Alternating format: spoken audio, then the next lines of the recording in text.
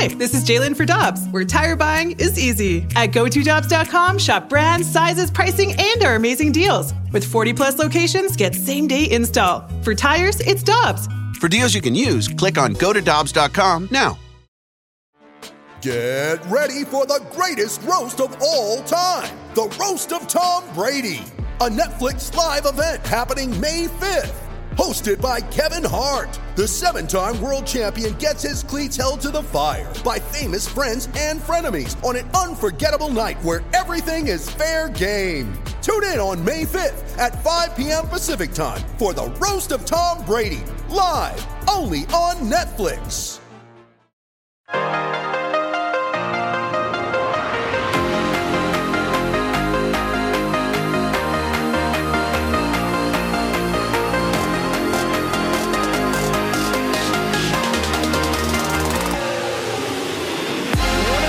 Regular occurrences here on the show is Alex walks in and he's got the 32 Thoughts podcast playing. Every he did day. it this morning. He walked in, he said, hey, I'm listening to my guys Jeff Merrick and Elliot Friedman, and right now we are having the distinct pleasure of going out to the Brown and Crippen Celebrity Line to be joined by one of the co-hosts of the 32 Thoughts podcast. He's Jeff Merrick, NHL insider for Sportsnet. You can also follow him on Twitter at his name, at Jeff Merrick. Jeff, thanks so much for hopping on with us today, man. How you doing?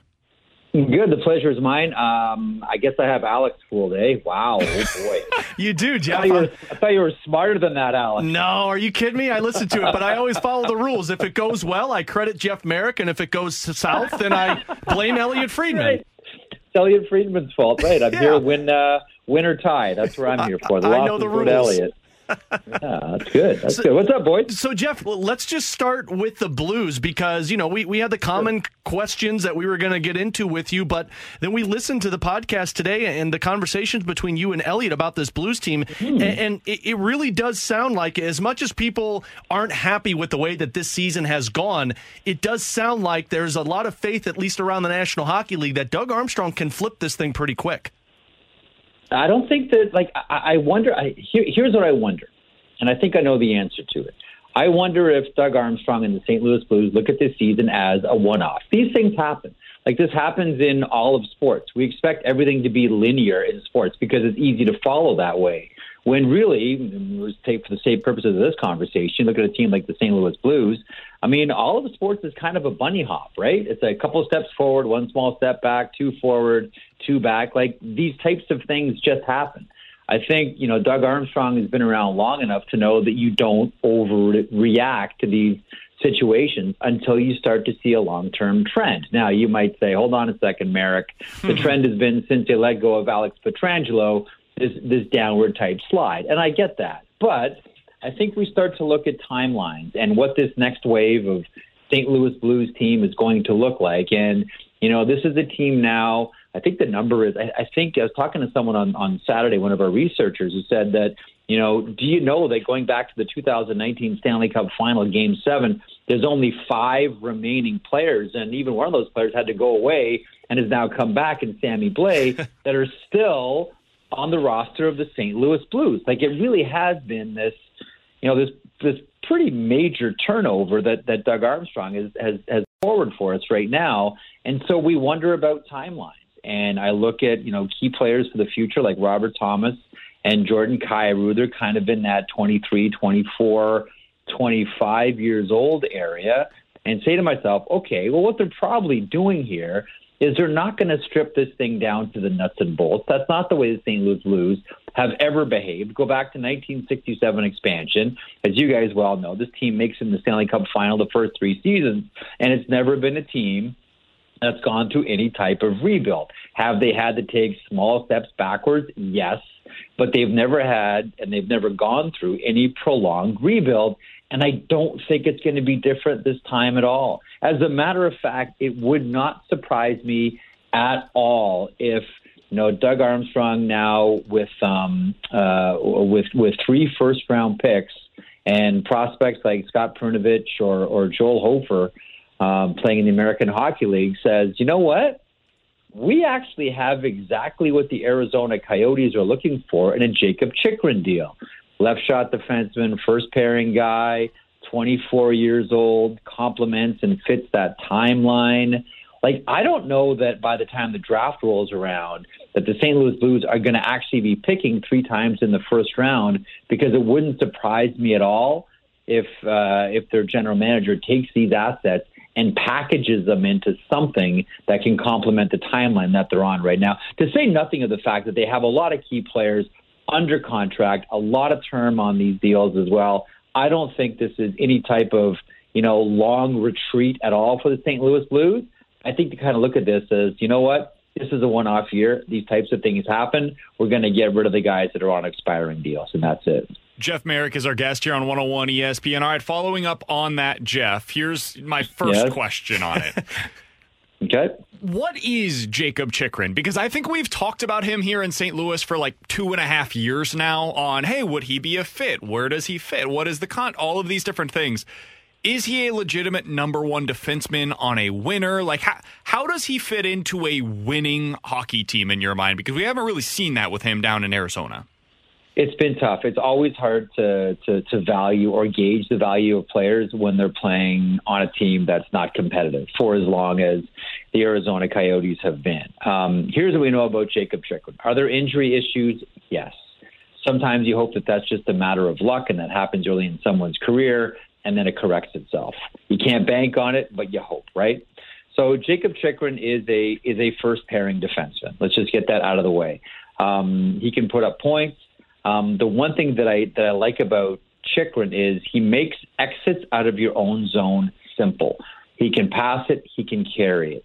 He is a very quiet leader, but nonetheless, he is a leader, and he's a big, strong guy. And the one thing that we know about the St. Louis Blues, and this is historic as well, they really value muscle. Like, this has traditionally been a team, and you look at that St. Louis Blues team that won the Stanley Cup in 2019, that was a collection of oak trees.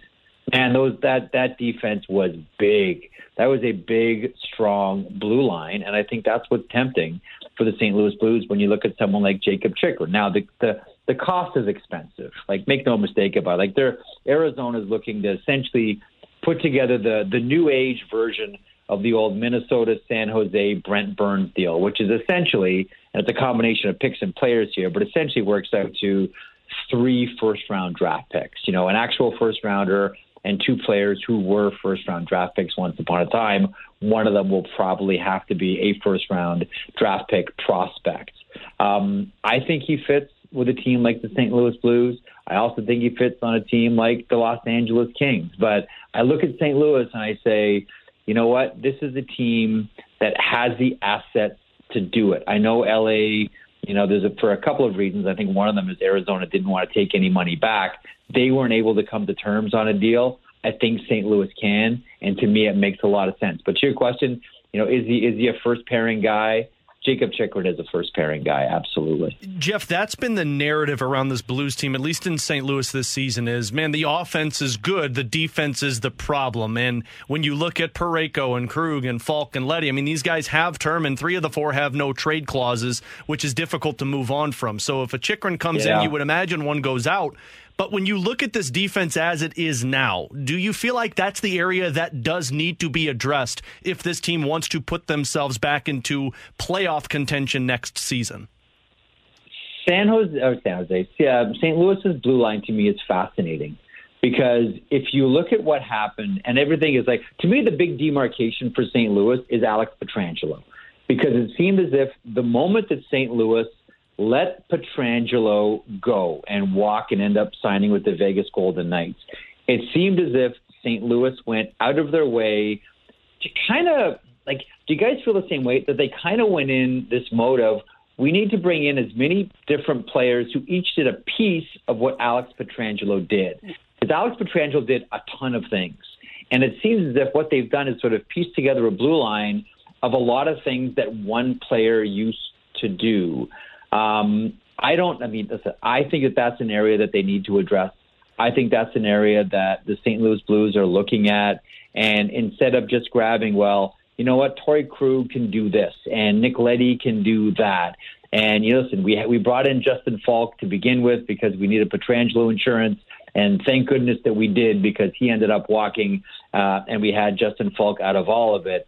I think that they're probably looking now, and this is where you can look at Chychrun and say, you know what, he's not the exact same as Alex Pietrangelo, but this way we don't have to put together a blue line where it's a collection of players that all did a little piece of what Pietrangelo used to do.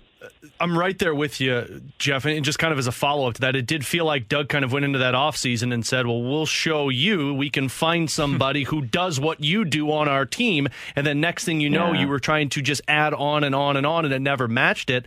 But kind of tying into the Jakob Chychrun and the ability to trade for something like that, you get to Ivan Barbashev, Jeff, and that's another asset that Doug Armstrong has the ability to move before March 3rd, and it seems like a lot of teams are interested.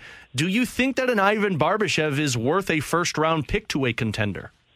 You know what I really wonder about? I wonder if I wonder if Kyle Dubas inquired about Barbashev as well to Toronto, and that there wouldn't have been 2 players going out, but 3. Yeah.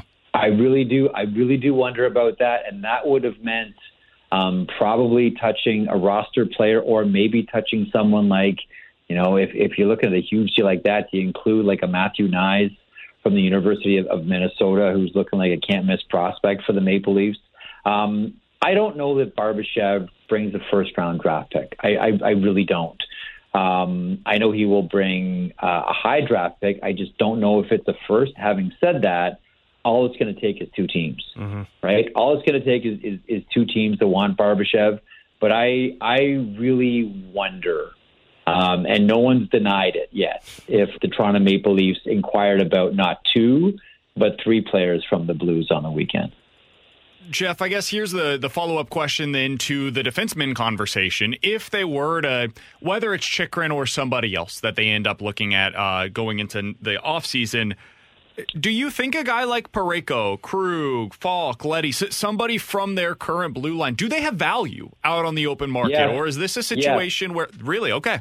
Yes, absolutely they do. Like, this is not going to be a situation where teams look at, you know, just take, you know, Colton Parayko, for example. I mean, there is something just so seductive about having someone with that skill set and that size on your back end. I know that sometimes, you know, health sometimes can be an issue here, but that is a valued commodity too. And listen, like Torrey Krug, like I used to always say this about Torrey Krug in Boston specifically, as much as everybody went, you know, crazy for Zdeno Chara, and rightfully so, and the leadership and the cups and all of that, you know, Zdeno Chara never scored 60 points, and Torrey Krug did, like for the Boston Bruins. And, you know, it's always been an embarrassment of riches on the back end for Boston. I get that. But Torrey Krug, to me, has always been one of the more underrated defensemen kind of in the entire NHL. You might say, like, well, hold on a second, Merrick. You know, the guy's making a big check, and he's $6.5 million on your AAV. How can you say he's underrated?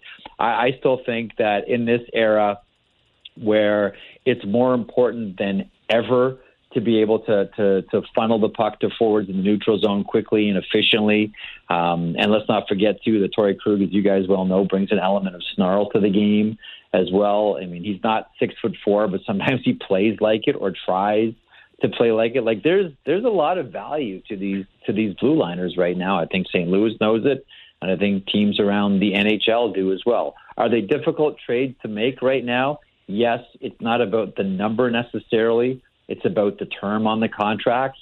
Like, right now, we have no idea what's going to happen to the salary cap long term. We suspect it's only going to inch up a little bit right now, but considering what's happening with, you know, regional packages, and we all know the Bally situation, how is that going to affect hockey-related revenue?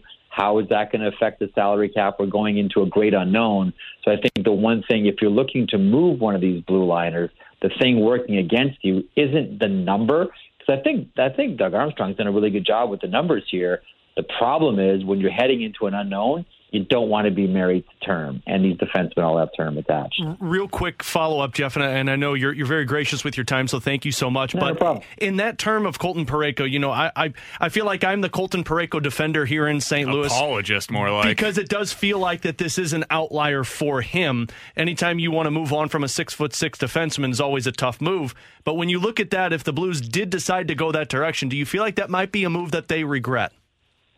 I do. I do, but listen. I grew up and lived just outside of Toronto, so I know what happens when a fan base picks a defenseman and turns on them. They can do whether it's Corey Cross or Aki Berg or Larry Murphy or Brian McCabe. Like there's this Jake Gardner. Like there's this enormous, for whatever reason, there are some fan bases that always isolate one defenseman.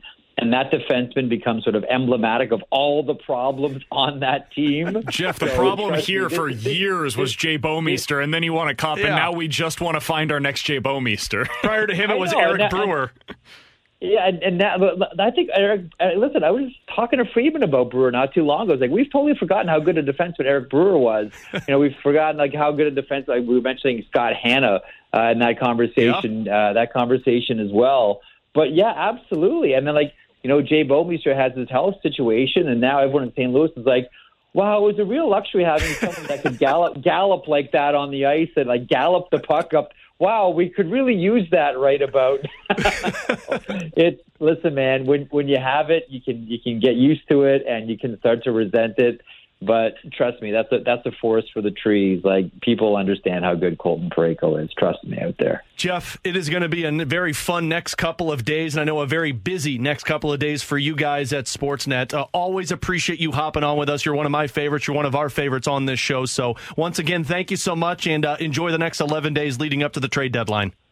Should be wild. Buzz back anytime, gentlemen. Have a great rest of your day.